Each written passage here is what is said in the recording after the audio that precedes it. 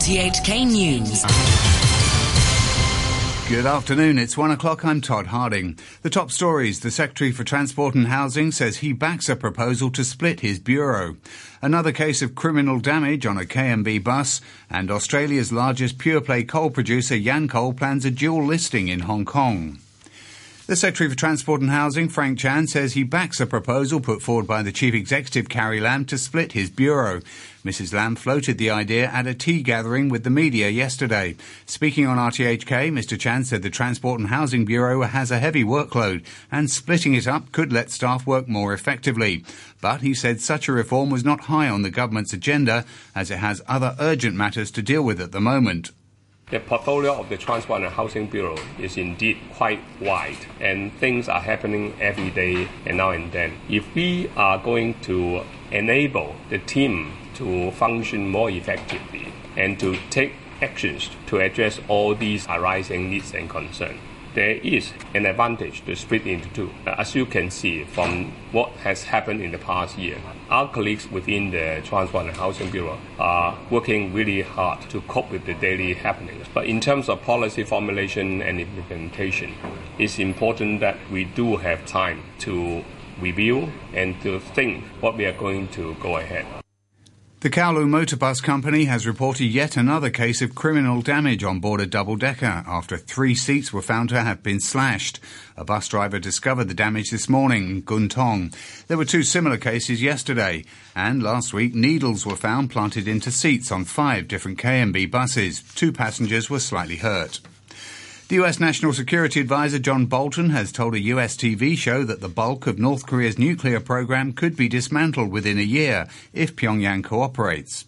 We have developed a program. I'm sure that Secretary of State Mike Pompeo will be discussing this with the North Koreans in the near future about really how to dismantle all of their WMD and ballistic missile programs in a year. If they have the strategic decision already made to do that and they're cooperative, we can move very quickly. Mr Bolton said the Trump administration wasn't starry-eyed about the North's promises and was aware of the risk that negotiations could be dragged out to enable weapons development to continue. On Saturday, a US media report quoted unnamed American officials as saying that North Korea had recently increased uranium production. French police have launched a huge manhunt after a notorious armed robber was sprung from prison in Paris by armed men in a helicopter. Redouane Faïd, who was once France's most wanted man, was serving a 25-year sentence for a failed robbery during which a police officer was killed. The BBC's Lucy Williamson is in Paris. On Sunday morning, during visiting hours, a helicopter carrying at least 2 heavily armed men descended on the courtyard of the prison at Réau. As prison guards ran to raise the alarm, the intruders reportedly threw smoke grenades for cover as they found their way inside the building and into the visiting room where Redouane Faïd was sitting with his brother.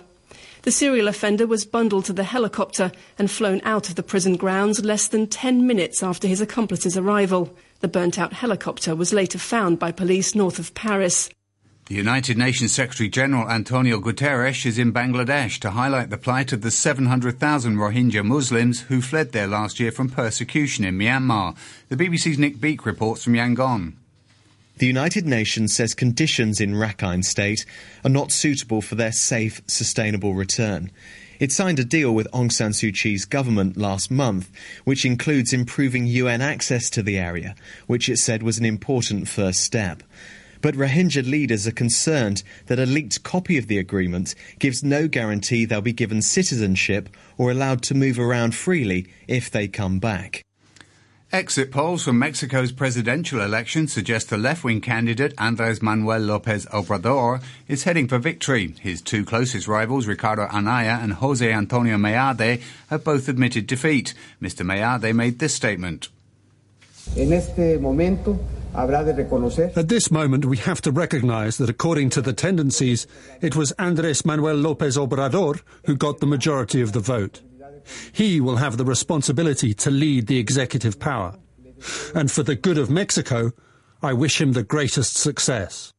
Andrés Manuel López Obrador campaigned on a promise to tackle corruption and implement radical change in Mexico. One of his allies, Claudia Sheinbaum, is on course to become the first woman to be elected mayor of Mexico City. You're listening to RTHK. The time is now exactly 5 minutes past 1. Reports from Germany say the Interior Minister Horst Seehofer has offered to resign because of his differences with Chancellor Merkel over immigration. Mr. Seehofer is said to have made the offer at a meeting of his CSU party. He's been pushing for a tougher approach to asylum seekers and was reported to be unhappy with this week's European Union deal on migration. Peter Firmin, who helped create classic British children's television programmes such as The Clangers, Bagpuss, The Basil Brush Show and Ivor the Engine, has died. He was 89. Mr. Firmin used puppets that came to life through stop-motion animation. He was awarded a Lifetime Achievement Award by the British Academy of Film and Television Arts in 2014. The leading British choreographer Gillian Lynne has died at the age of 92. She began her career as a ballet dancer but switched to musical theatre in the 1950s. She was best known for her work on Cats and Phantom of the Opera, two of the most successful musicals ever staged in London and New York. She explained to the BBC why she had formed her own company called Collage.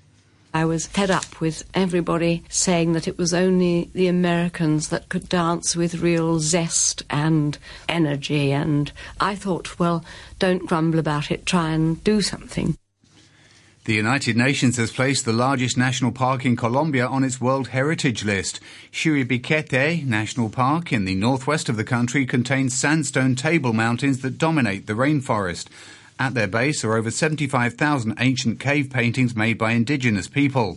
The paintings are believed to be linked to the worship of the jaguar, which ranges in the area and is regarded as a symbol of power and fertility. To business news, and Australia's largest pure-play coal producer, Yancoal, says it would apply for a dual listing on the Hong Kong Stock Exchange alongside a capital raising as it looks to increase its shares' liquidity. China-based Yancoal trades on the Australian Securities Exchange and recently expanded its holdings of local mines by buying most of Rio Tinto's domestic coal assets for nearly $2.5 billion. Yancoal, majority controlled by China's Yanzhou Coal, said it hoped the dual listing would be in place by the end of the year. It will occur alongside a proposed capital raising, with Yanzhou expected to reduce its approximately 65% ownership in Yancoal. No further details were provided. A survey by Japan's central bank shows the country's corporate outlook has worsened from 3 months ago. The Bank of Japan's Tankan survey, measuring confidence among large-scale manufacturers, was at 21 points, down 3 from the March survey, which was the first decline in 2 years. The manufacturers surveyed include automakers and electronics companies that are the mainstay of Japan's economy. The results highlighted risks to Japan's export-reliant economy from trade tensions. Sports now, and here's the BBC's Alistair Ross. Andres Iniesta has announced his international retirement after Spain's shock World Cup exit. The hosts Russia beat them on penalties after a 1-1 draw.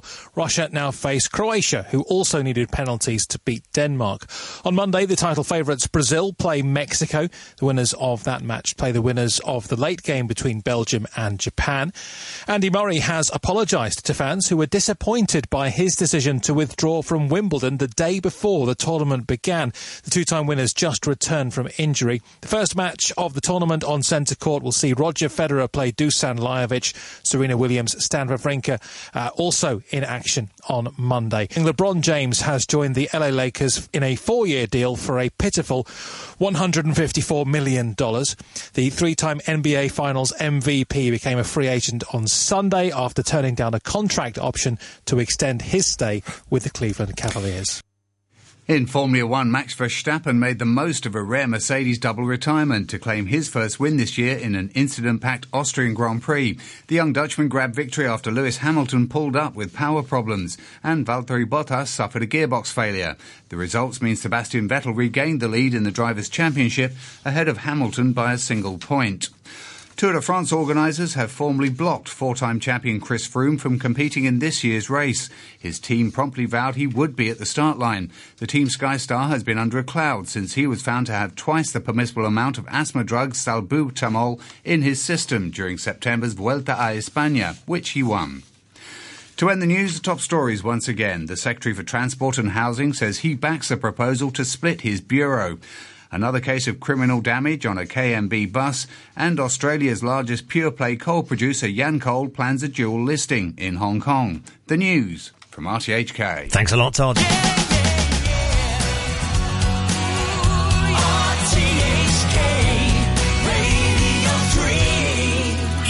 Here we go.